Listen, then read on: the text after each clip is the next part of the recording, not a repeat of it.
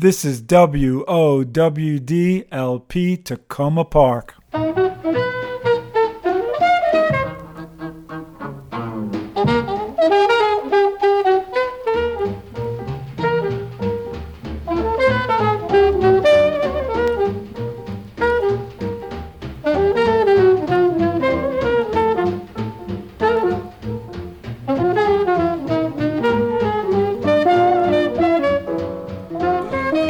This is the Artist Experience Radio Show, and I'm Sheila Blake, and I'm here with Tom Sinakis and my husband, Peter.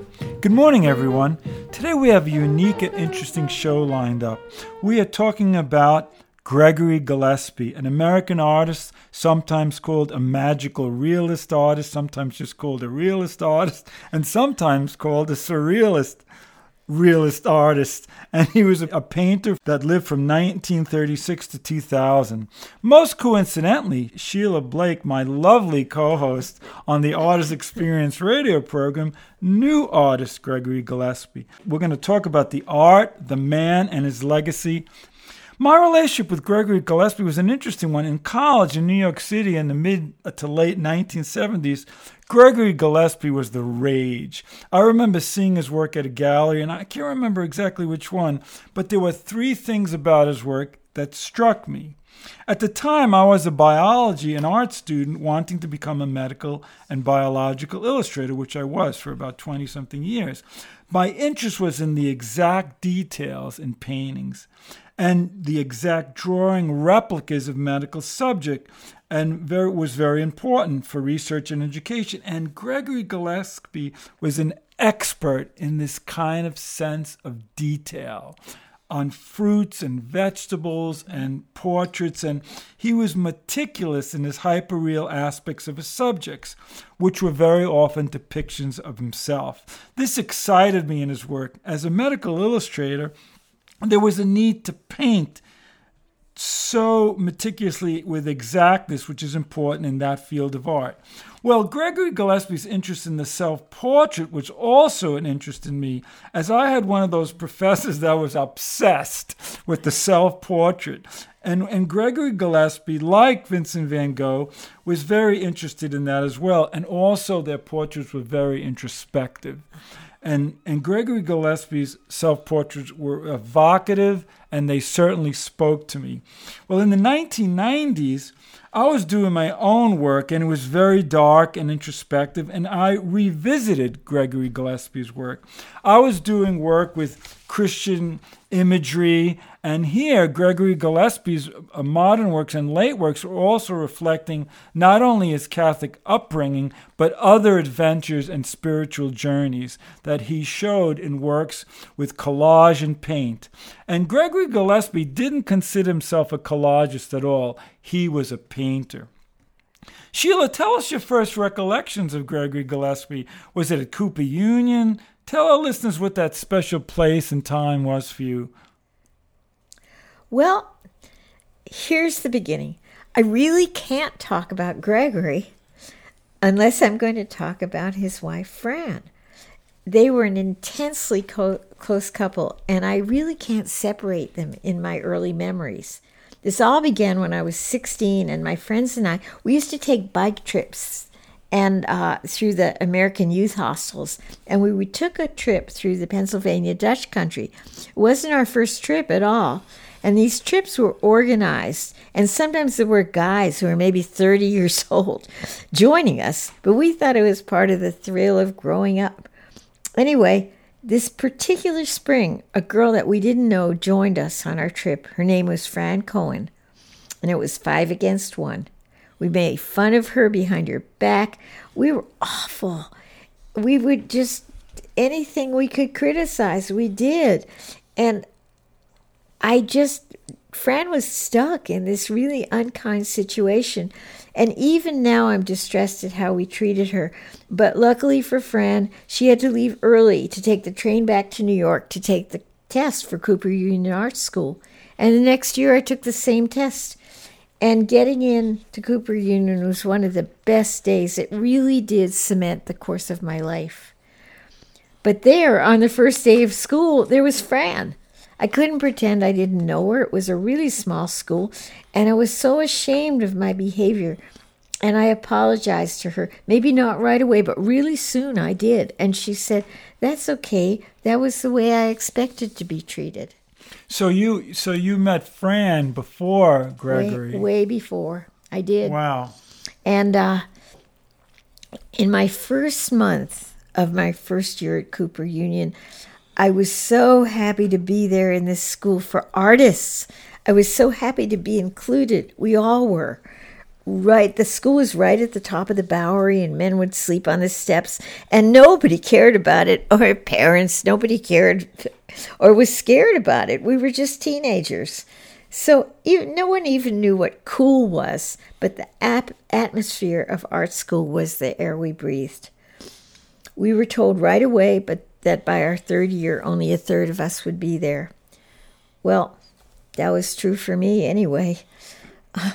I learned to smoke cigarettes in the student lounge, and there was an empty room with gray wooden benches lining the sides. Yes, Tom, I do remember Tom Wesselman. He was tall and almost bald, and there were a few people there that were considered to be kind of like up there, like the stars, and they knew the teachers. They had relationships with the teachers, which my relationship was the teacher. If I got in the elevator with them, I would giggle. Wow, Cooper Union stars is important. Oh my God.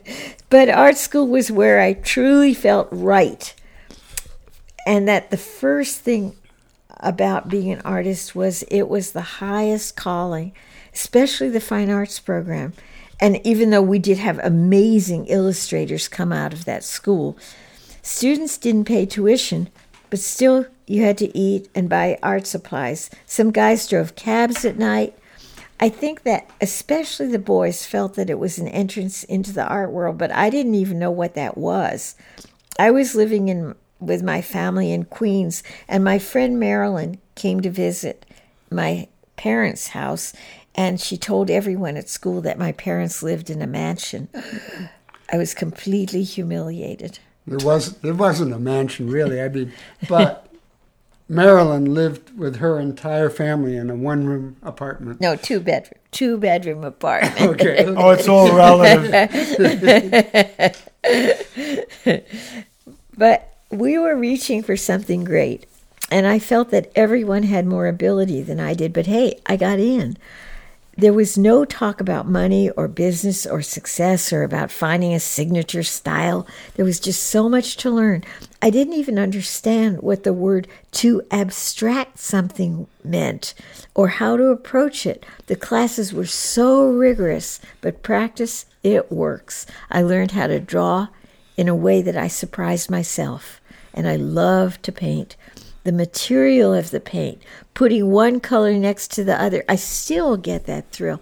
There was no time for movies, no money. My friend Lois lived on the Upper West Side, and she would leave her apartment in a skirt and a sweater, and she'd change into jeans in the subway bathroom. Wow. So, was it a school like for realist paintings, or was it going in the abstract direction? No, it was really, our teachers were abstract expressionists. Right. So that's Gregory Gillespie, in a sense, yes, didn't necessarily fit in. But there wasn't, it was really an education. It was learning to deal with space, composition.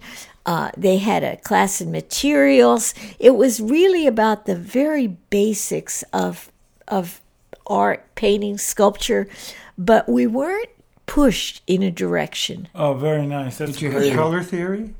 We had color theory. We had really rigorous color theory. Oh my gosh, that was great. Well, I'm going to introduce our listeners to the life of Gregory Gillespie. Sheila, jump in if you have anything to share as I go along the way. And Gregory Gillespie was born on November 29, 1936 in Roselle Park, New Jersey. And as Sheila mentioned, he was a student at Cooper Union, where some texts said he had got a BFA there. Some said that was contradictory. It wasn't, they necessarily didn't call it a BFA, but what was it back then? Because it wasn't. It was a 3-year certificate. It wasn't a BFA, and a lot of students went on for another year, like, I got you. To get the BFA, but it wasn't, it was very respected. Oh, I'm sure it was. So And when I started at the school, there was a buzz. Gregory Gillespie was back. He'd taken a year off, and there was an excitement about seeing him. And I remember a first glimpse of this tall guy with a knitted patterned sweater, tan, brown, and red, and I thought, that must be him. Somehow in this school of New York nerds, he did have something special about him that made him stand out. And then the buzz included Fran Cohen, that she was going with Gregory. Wow, that was pretty interesting. And there was a story that got around the school that Gregory was trying to convince her to have sex with him, and she didn't know what to do. And she thought, and finally she was going to meet Gregory and tell him yes, that she would. But before she told him, he asked her to marry him. Wow, that's incredible. And Fran was so happy that she ran the whole way over the Brooklyn Bridge, and Gregory did a painting of it. Oh, how romantic. Isn't that wonderful? That is really it's great. Wonderful. Well, Gregory, after Cooper Union, went on to the California School of Fine Arts, which is now called the San Francisco Art Institute, and he received an MFA in 1963. Well, in New York at that time, there was only one other place to be. You could be in New York, you could be in San Francisco. Yeah, that's right. But after 2.5 years, I quit school, and I threw away this wonderful opportunity. It was impossible for me to live at home anymore. I couldn't manage it at all. I got pregnant, and I'll save you the worst of it. But I took my baby Hill and moved to San Francisco with all those Cooper Union graduates. They were there, and some of my friends were there. And I met and married a student from North Carolina named Vernon Pratt. Gregory and Fran were there. They had their baby Vincent, so we did a little socializing together. I remember New Year's Eve, we went with Greg and Fran to this older couple's house. Older, maybe they were 30. I think the older couple was interested in Gregory, that he had that star quality. And we were just along for the ride, and they had champagne and chips and onion dip. Onion dip. That was a new food, remember? Yes, yeah. Suddenly appeared. It was sour cream and Lipton onion soup. Yeah, that was. Transformed parties. Yeah, it became staple. Yeah. It was, and I couldn't stop eating it, and I was embarrassed, but I couldn't stop. And then on the way home, Fran made Gregory stop the car and get out. And she said, "Gregory, get out and walk a straight line. You have a newborn baby in the car. Gregory, walk that straight line." And she was really bossy. She was definitely neurotic. But Gregory seemed to accept it, and he seemed to even like it. I think it made him feel loved. Oh, yeah. Honestly. That's interesting, yeah. Because I couldn't have gotten away with anything like that. And then I was pregnant again. And Fran left me all her maternity clothes, really this pile of stuff from the Goodwill that I was really happy to have. And Gregory got a Fulbright, and they went to Italy. They were there for 8 years, getting fellowships to sustain them. We kept in touch a little because Fran was pregnant again, and I sent her back the same pile of maternity clothes and baby stuff. And the next thing, we had a letter saying, somewhere in the middle, that they'd had a baby girl, Lydia, who is now 5 months old, and thanking Vernon for the Polaroid camera, but they didn't have money for film. Wow, so you really did have an intimate relationship with Fran and Gregory. Well, in 1963, Gillespie went to Italy to study the Italian masters of the Renaissance on 2 Fulbright grants. He studied in Florence and Rome, and specifically studied Masaccio, Mantegna, Carpaccio, and Carlo Crivelli. Right there, things get interesting. Most of our listeners might not know of Carlo Crivelli. He was a Renaissance painter not included in Vasari's seminal work, The Life of Artists and Sculptors and Architects. It's a very long title. In the Renaissance. Well, the lives of them, yes. Crivelli worked in Umbria and La Marche, among other places in Italy, but this artist was something special. Crivelli had an uncanny knack for incredible detail and exactness, and many of the Renaissance artists were much looser in their realism, but Crivelli approached hyperrealism of religious subject, and Crivelli I could see that Gillespie would be all over this guy, had that obsession about the meticulous looking with the paint. And they had both an eerie sense of realism. Well, Gillespie was awarded many fellowships and grants, and he had his first photo show at the Forum Gallery in New York City in 1966. And in 1970, he settled in the Williamsburg, Northampton, Massachusetts area. Does anybody know why he chose that area opposed to the hot areas in the contemporary art world like New York City or San Francisco? Sheila, any idea? Well, I never had the impression that Gregory saw himself as any part of an art scene. He had a New York gallery, the Forum Gallery, and he was supported with the sales from his paintings, and I think that Bella Fishko, his art dealer, guaranteed him a small income.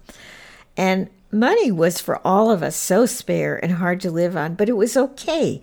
When Gregory and Fran got back from Italy, now with Vincent and Leila, they moved to a farm in western Massachusetts. We drove up in the winter. There was so much snow.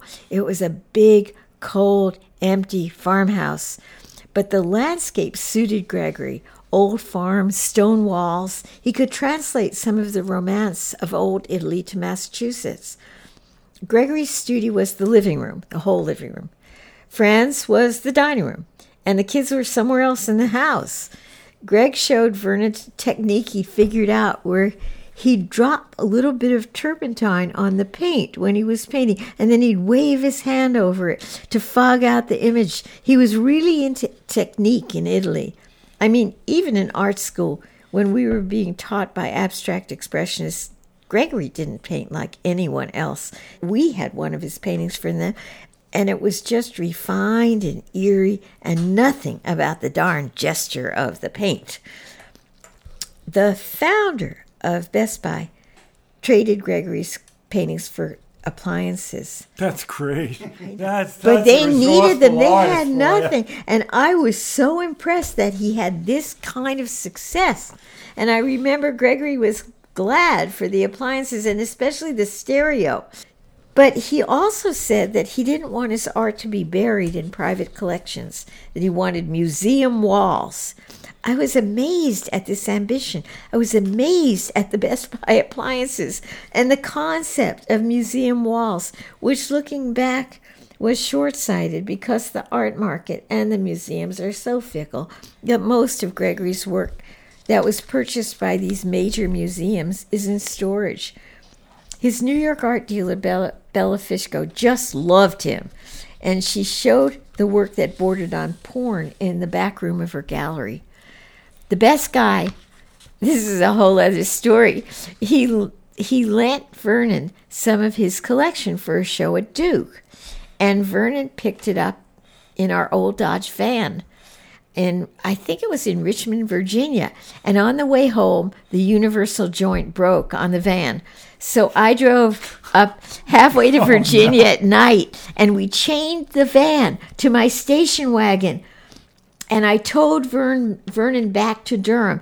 There was a life-size Dwayne Hansen rock star on the floor of the van. I opened the door, and there he was, lying on his back with his mic raised up to the ceiling. And that whole van was filled with valuable art, and no one even asked if we had insurance. Goodness, man. Wow. Only comes from Sheila Blake on the Artist Experience radio show. Well, his success continued with several Whitney Biennial shows, and in 1977 he showed at the Hirshhorn Museum. And while in Massachusetts he was associated with this group of realist painters, and there was certainly a following with these realist painters. He was associated with several big names in the realm of the hyperreal, sometimes called surreal, sometimes called magical. But really, Gillespie's work was described in all these ways, but he never really fit into one particular group. No. And I think, that's the uniqueness of his work, I think. And it's not easy to characterize. Gillespie spoke of his need to be microscopic in detail at times, like depicting the pores of the skin in paint. Wow, that's really very, very fantastic. But, there was so much more in his likeness and convincing this of his subjects And his work pursued, I think, a much more complex psychological issues. And I think that's where he separates from these other realist painters. Very much so. Very much so.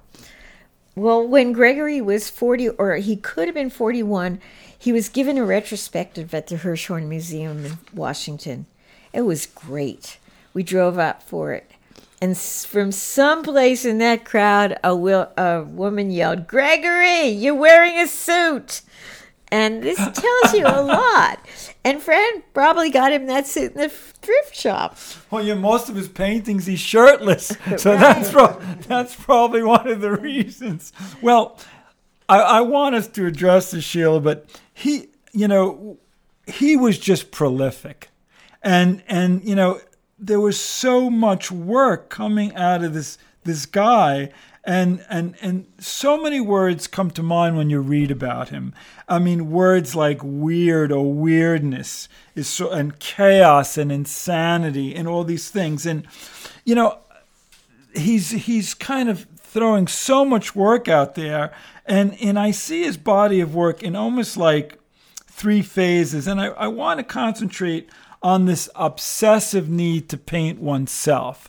To me, when you go through these catalogs of Gillespie, that's what I see, and I that interested me, and I wanted to talk about this direct, honest, contemplative self that he portrays, and I think that's really, really important. And again, the word meticulous comes up all the time with Gregory Gillespie. I mean, I was beginning to look at the work, and I was saying, is this kind of some self-idolatry of the artist? What about this some of self-sensuality, self-sexuality, which comes through at times in the psychology of oneself? And then I was saying, is it self-love? Is it self-hate? He's giving, he's sending a lot of messages here.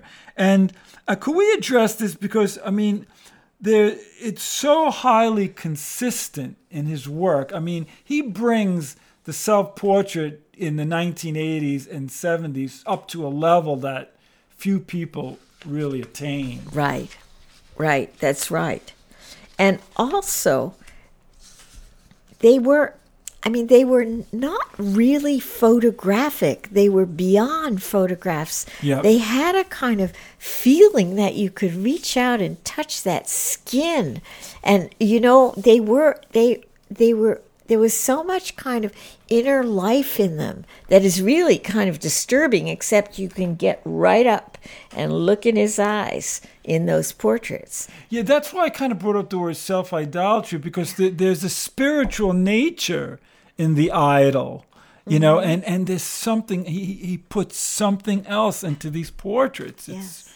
Yeah. There is an eeriness to those. Yeah. Well, yeah, and it was popular. I mean, people saw something in it, and of course he's not just thinking about himself when he paints a self-portrait. He is thinking about how it's going to be looked at by others, and he's probably getting feedback that this is appreciated. This view, he's an example. He's a person, a representative of today's modern person, and he captured something about modern life in the self-portrait. Well, For sure, yeah. to tell you the truth, I was much more interested in Gregory's still lifes. They had this quality of old Italy, like peeling walls, a table with checked oilcloth, dusty root vegetables, and there'd be a window or an opening in the wall with something weird, something gushy, who knows, or little images of little people.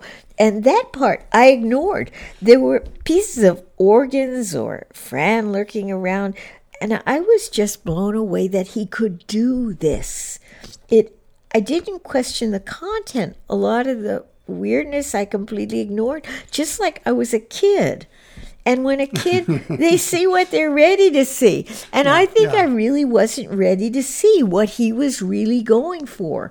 And now, after all this time, I see he must have been so troubled, especially his paintings with Fran, not in any way prettified at all. Gregory painted everything life-size in his still life. So if he wanted to add something, he could just trace around something and put it in the still life. Well, Sheila, I want to address something here that you just brought up with these still lives, and I want to say that Gregory Gillespie was really a really good student of art history, because he's looking at Piero della Francesca and the geometries of Renaissance art.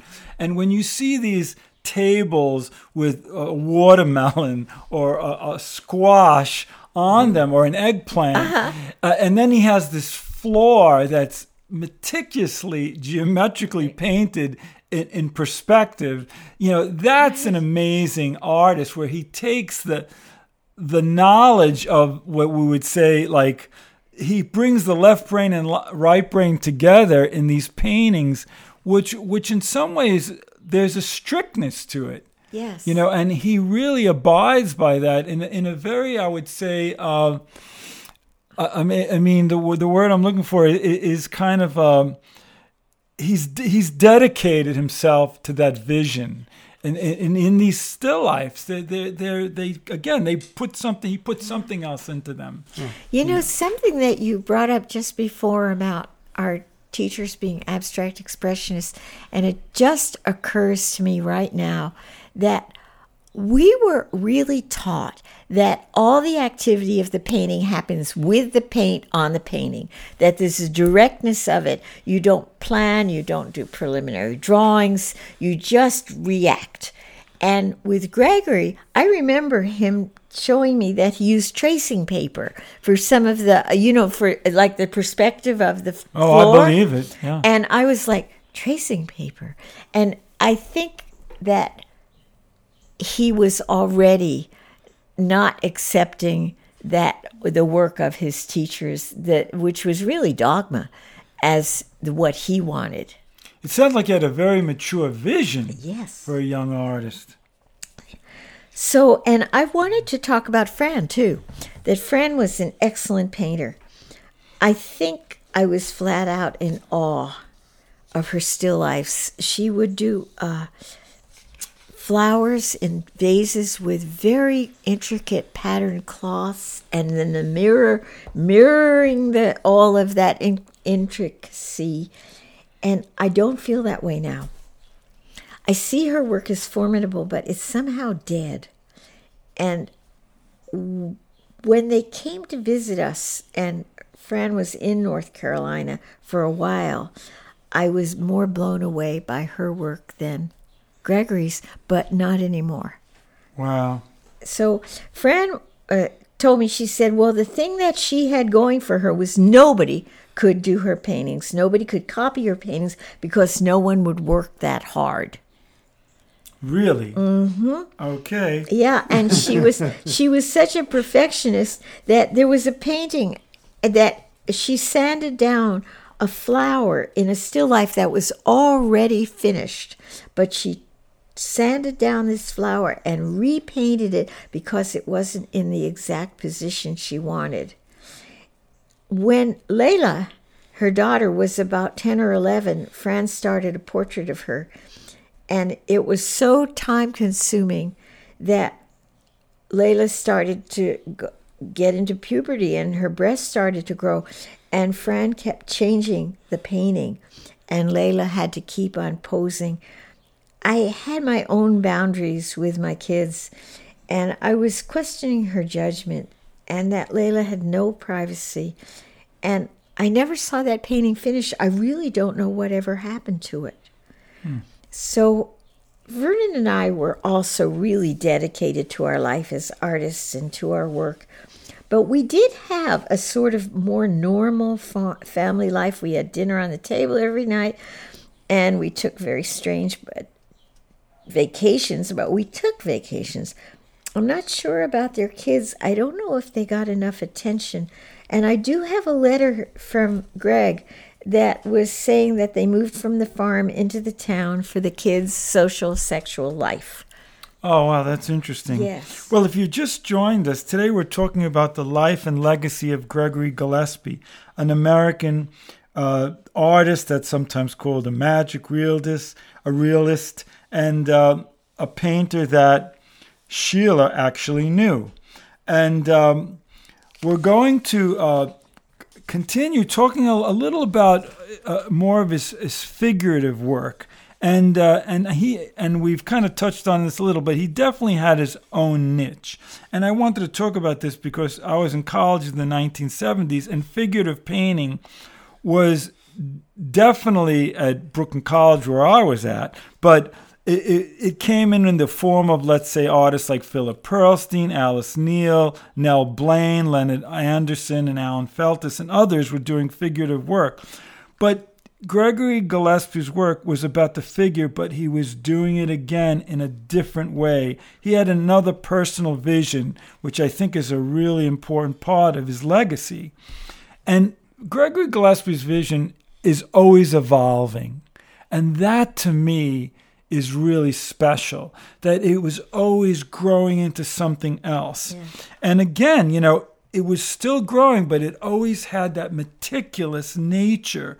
And could you give us any insight, Sheila, about the manner of his painting? Because a lot of his paintings have his palette, has his studio. He has a lot of, self-portraits in his space. Could you kind of give our listeners a little about that?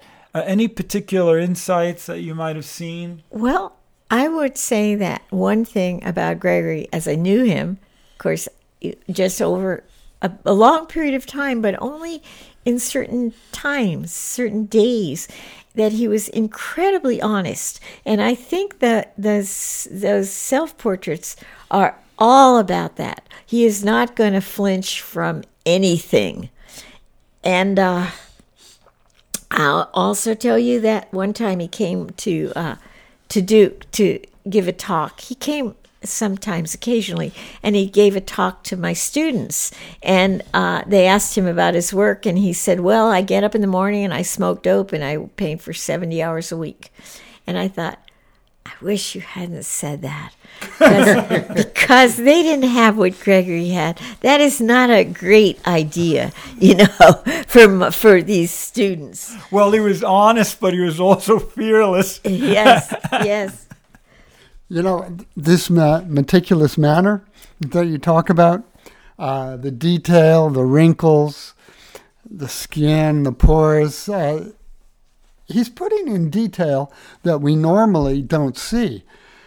We normally don't. We smooth it out because we want to make who we're looking at. We want to make them look good. We want them to be pretty. So, if you have 20/20 vision, when I had it, I didn't look at those details. I remembered this poem by Kenneth Koch. It was published in Poetry Magazine about 50 years ago, and I still have it. It's an amusing one. It's called On Beauty, and he talks about many different ideas about beauty. And so, but here's just a short section of it. Beauty quite naturally seems as if it would be beautiful no matter how we looked at it. But this is not always true. Take a microscope to many varieties of beauty, and they're gone. A young girl's lovely complexion, for example, reveals gigantic pores, hideously, gapingly embedded in her, as Gulliver among the Brobdingnagians observed. And put some of her golden hair under the microscope. Huge, portentous, menacing tubes. But since our eyes aren't microscopic, who cares?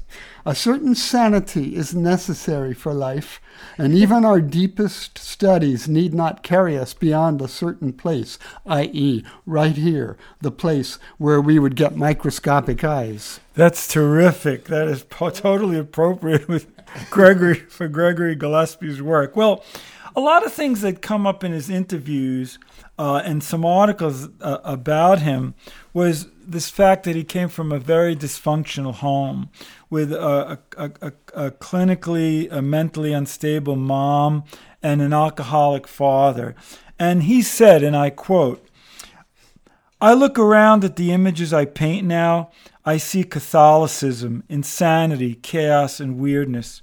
It's natural for me to create these images. It's almost as if, since there was so much chaos in my childhood, my job as an artist is to make it beautiful, to give it back some order and stability, and to make a living from it.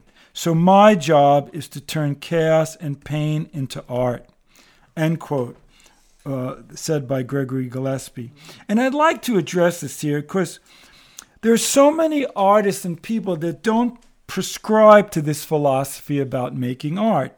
I actually do. That's to me is one of the reasons why Gregory Gillespie is a great artist. In his extraordinary pain, I think, there is an extraordinary fearlessness in creating the image. And it's something like you just said a few minutes ago, Sheila. He never flinched. And when you I think in some ways his work is about a search for love and higher love. And I think this is so important about him being loved.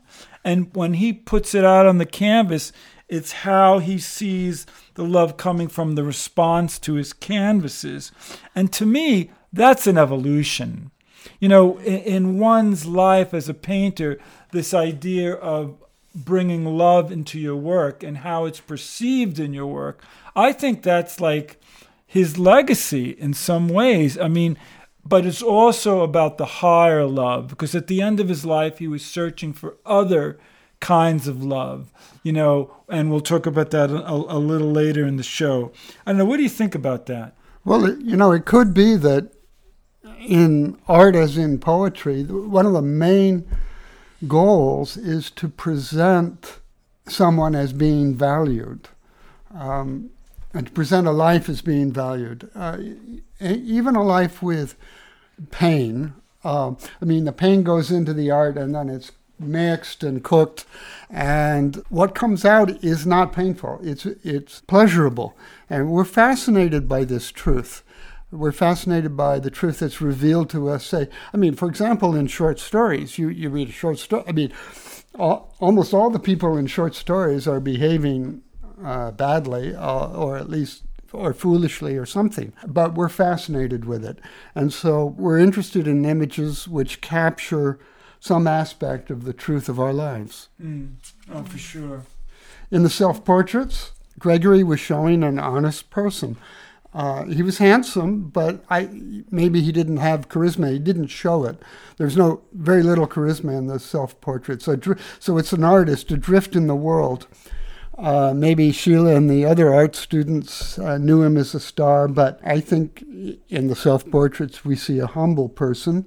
But, you know, a lot of self-portraits of more famous artists had that same quality. I'm thinking Rembrandt, Bonnard, Goya. I mean, you know, maybe they were dashing when they were young, but in middle age, you see all the dash is gone. And that's sort of, Gregory started there.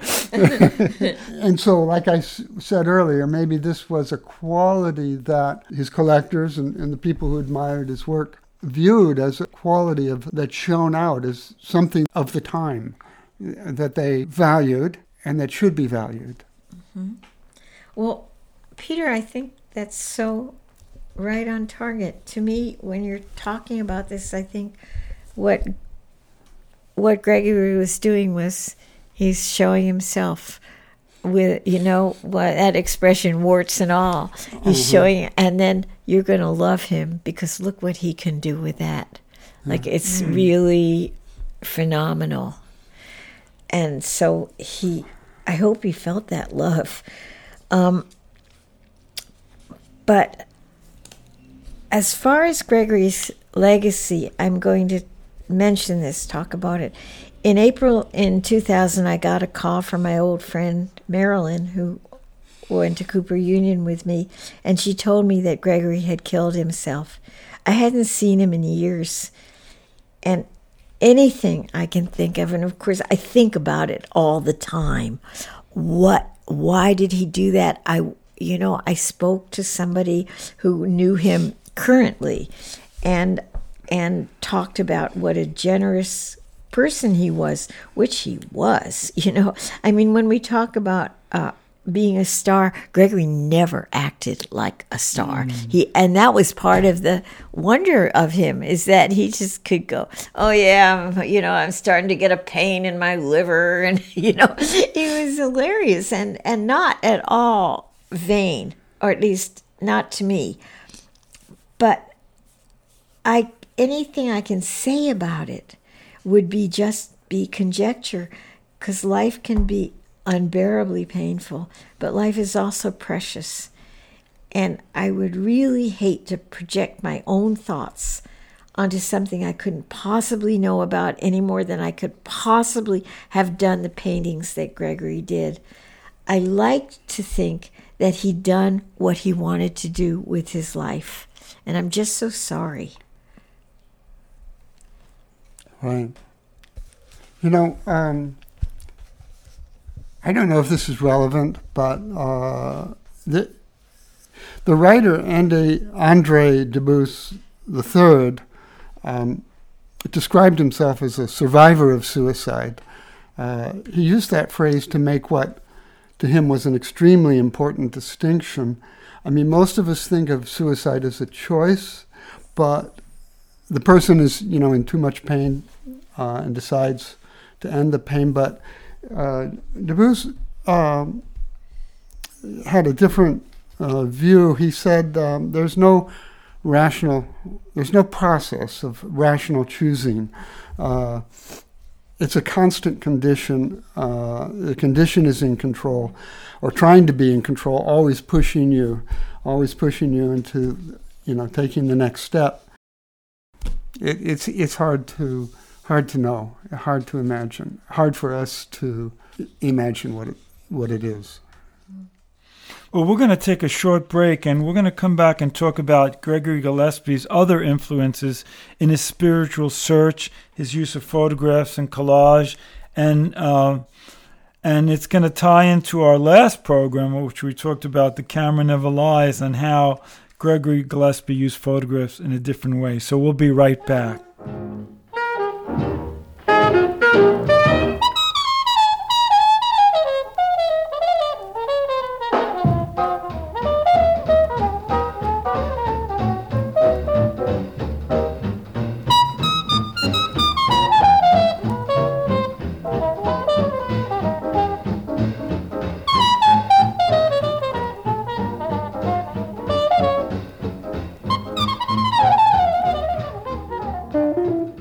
Welcome back. This is Artist Experience. I'm Sheila Blake with my co-host Tom Sinakis and with my husband Peter Blake. Today we're talking about the life and legacy of Gregory Gillespie, an American realist painter whom I knew. So I just want to talk more about what a nice, generous, regular person Gregory was. While Vernon and I were teaching at Duke, he'd come down occasionally and give a talk or visit with Fran. And he was always, to me, complimentary of my paintings and helpful. He asked his dealer to include me in a new talent show, and I had 5 drawings there in New York. Fantastic. Was it? I mean, that's what I'm talking generous. about. It was generous. Lovely. And I imagine he did what he could do for his friends. It wasn't just me, I'm sure. And when they came down to stay with us, Vernon and I were at the end of our marriage, and we were trying to hold it together for the company, for Fran and Greg. But I told them what was going on. I said, if things seem uncomfortable, it didn't have anything to do with them. But Fran fussed over Greg way worse than any helicopter mom. Usually would cut his meat and feed it to him, say, Gregory, eat this meat. Go ahead, just one more piece. And I thought, boy, compared to them, we have a pretty regular marriage. And after he and Fran got divorced, he told me that he'd done whatever he could to set Fran up financially with a studio and money for 10 years. And soon after, Vernon traded places with Fran for his sabbatical semester, so that Fran came down to Durham and Vernon went up to New York. I was really excited to have Fran there because of the painter that she was, and what an opportunity for me to learn from her. And it was. She was living close to me, and I assumed we'd be friends, so I took her to yoga class with me, and I introduced her to my friends. But I realized she wasn't telling the truth to people, to my friends. She was talking about being destitute, that Gregory left her without a penny, and she needed help with everything, and got very good at getting people to do things for her. I don't know where her kids were. They were teenagers by then, so were mine. But we never even got that close enough to have that conversation. So after the sabbatical year, Gregory came down to visit. He was probably there to give a talk, and he came to my studio, and he asked me if I had gotten close to Franny. And I pretended that I didn't hear him. And he asked me again. He said, "So, you and Franny be friends, huh?" And I said, I thought we would, but she was too crazy. And Gregory said, "Yeah, that's what everyone finds." That's what a really nice guy Gregory was, because he let me off the hook. I didn't have to feel bad about it, which I had. Wow. Well, again, this is that intimacy that you guys had. Oh, wow. I mentioned that Gregory Gillespie's evolution in his later works in the 1990s deal with spiritualities, sexuality, and psychology. And most coincidentally, I was dealing with the same exact themes in my work, totally paralleling my evolution as an artist. So my interest in Gregory Gillespie's work was real. Well, while Gillespie's early works were influenced by the artists of the Renaissance, like Masaccio, Mantegna, and Crivelli, I was looking more at medieval, Byzantine, early Renaissance artists like Duccio, El Greco, and others. Well, Gillespie had long abandoned his Catholicism, yet forms of architecture and ritual appear in his later work. Shrines, altars, prayer niches were something that Gillespie was very familiar with in his studies in Italy, because they're all over the place.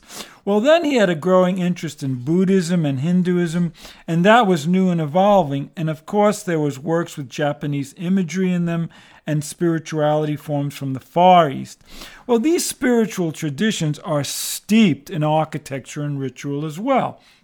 Eastern thought, the mandalas or the mandalas, the third eye, which is known as the Anya chakra that we see in Indian Buddhism and Hinduism, and Gillespie took off with these images.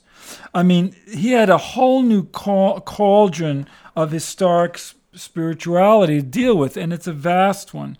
It opened up a whole new area for Gillespie, and then there were the things like the auras, the chakras, the polyistic deities, and there's so much more. And I've got to say that he mixes them up. He doesn't put just one kind of spirituality in the same kind of painting. And this is something I noticed in some of his later works, that he has these little painted-in drawings from almost medieval kind of legacies that are different. And to me, that's fascinating. He has like kind of a kitchen sink of spirituality in some of these works. And one of the things that caught my eye again in the 1990s that Gregory Gillespie was doing at the same exact time with his background tones are mimicking gold. They're mimicking metallic colors. And as you would see, certainly in Italy, but of course in a Buddhist or a Hindu temple where precious metals are really vibrant. And so he's taking that kind of tonality, which in many ways gold could turn into a neutral tone. And he puts everything in these niches and these new entrances into otherworldly states. And I really enjoy those paintings, and they're very different for the time. And the other thing is, as he's doing these more spiritual kind of psychosexual works, there's a lot more movement in the works. He has, like you see in Eastern mysticism, there's a lot of movement, in the work, and they're much more loosely painted. And also, there's that dreamlike quality that you get in those spiritualities, right? I mean, it's so evident. And yet, there's also a spiritual kind of chaos, which you also get in some of these works, a lot of different imagery. And you know what conjured up to me when I was looking at a lot of these late paintings was, the famous Bible story from the Old Testament of Jacob wrestling with the angel. And in some ways, I see Gregory Gillespie is wrestling with these kinds of spirituality. And to me, that's very exciting for an artist to tackle. I mean, and did he find peace in this kind of visual chaos of spirituality? Was there resolution found in the madness of all these holy images? I don't know, but they are so engaging. Yeah, I don't know either.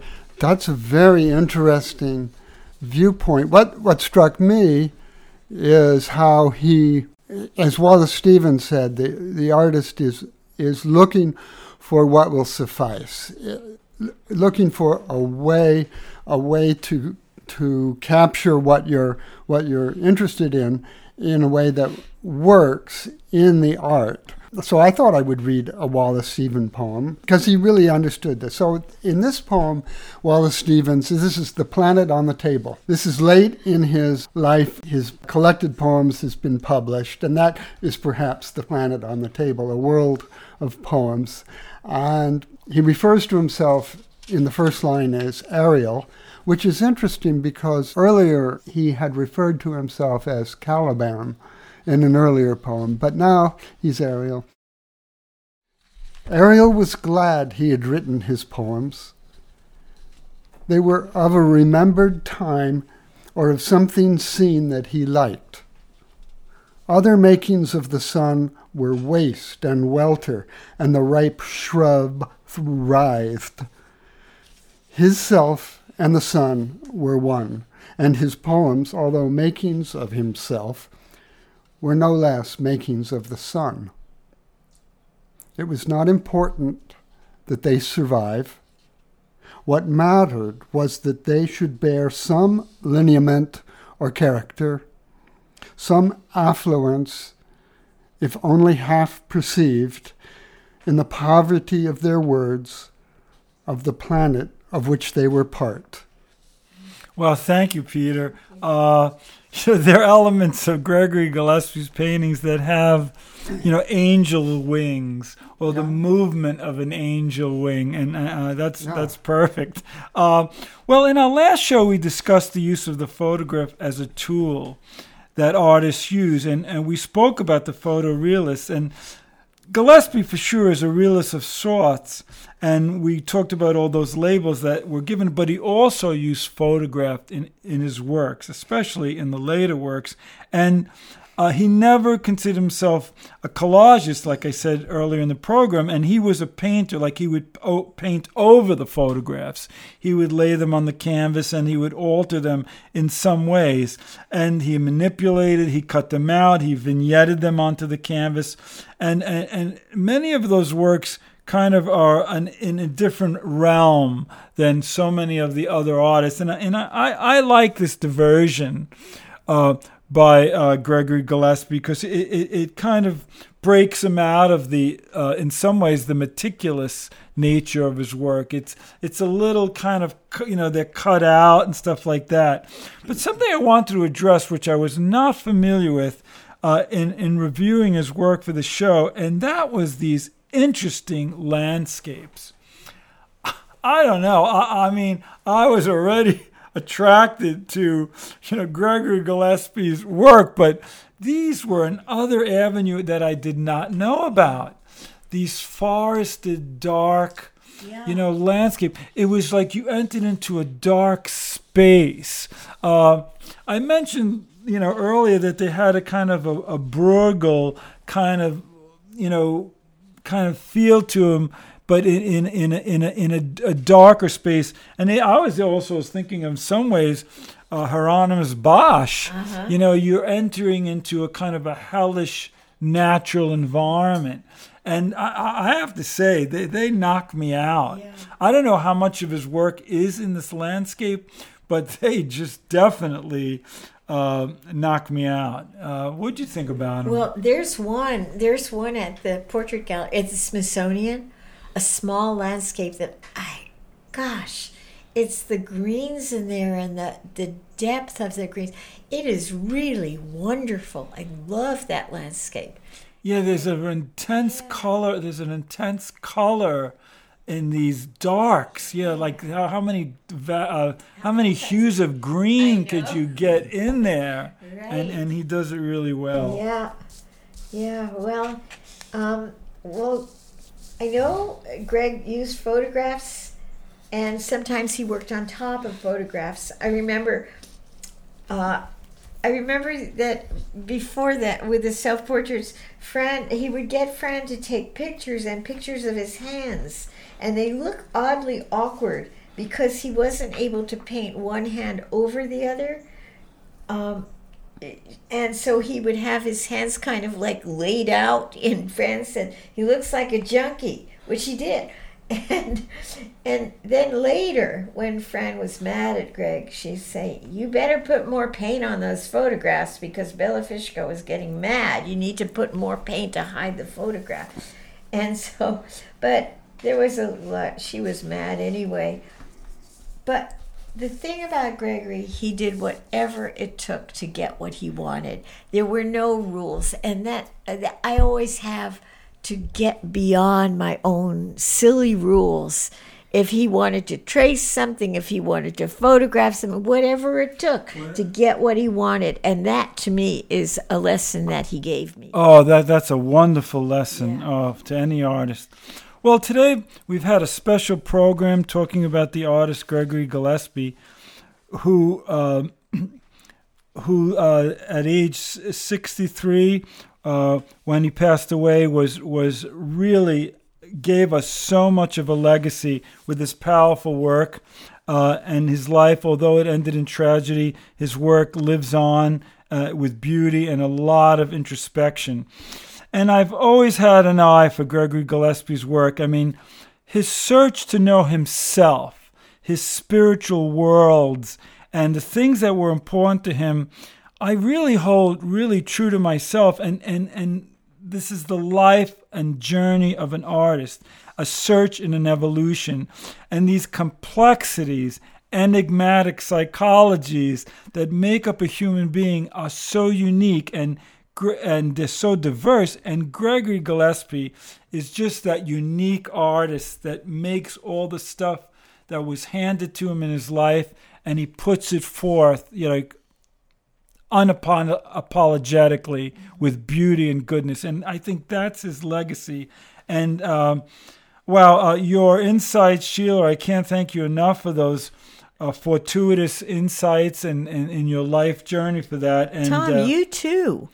Thank you for everything you've said. Well, he really moved me as a young artist. And, there's so many artists that go on that solitary path. Mm-hmm. And Gregory Gillespie was definitely on a solitary path. And, we could talk about Van Gogh. We could talk about Goya. In some way, they were on solitary paths.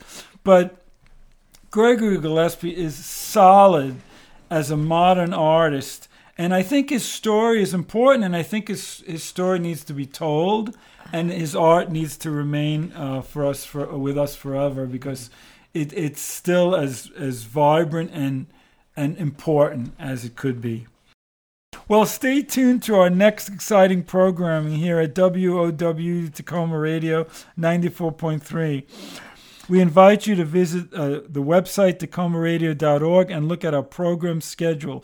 There's so much fantastic music, talk shows, interviews, and community news from so many diverse people at a radio station. Please go online and see the programming. Experience art and the visual in everything you do, and thanks for listening, and we'll see you in 2 weeks. Mai deserte così.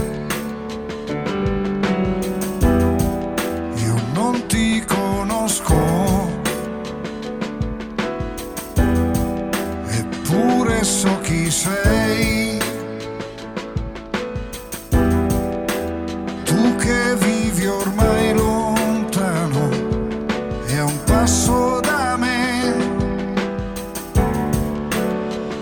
ma sono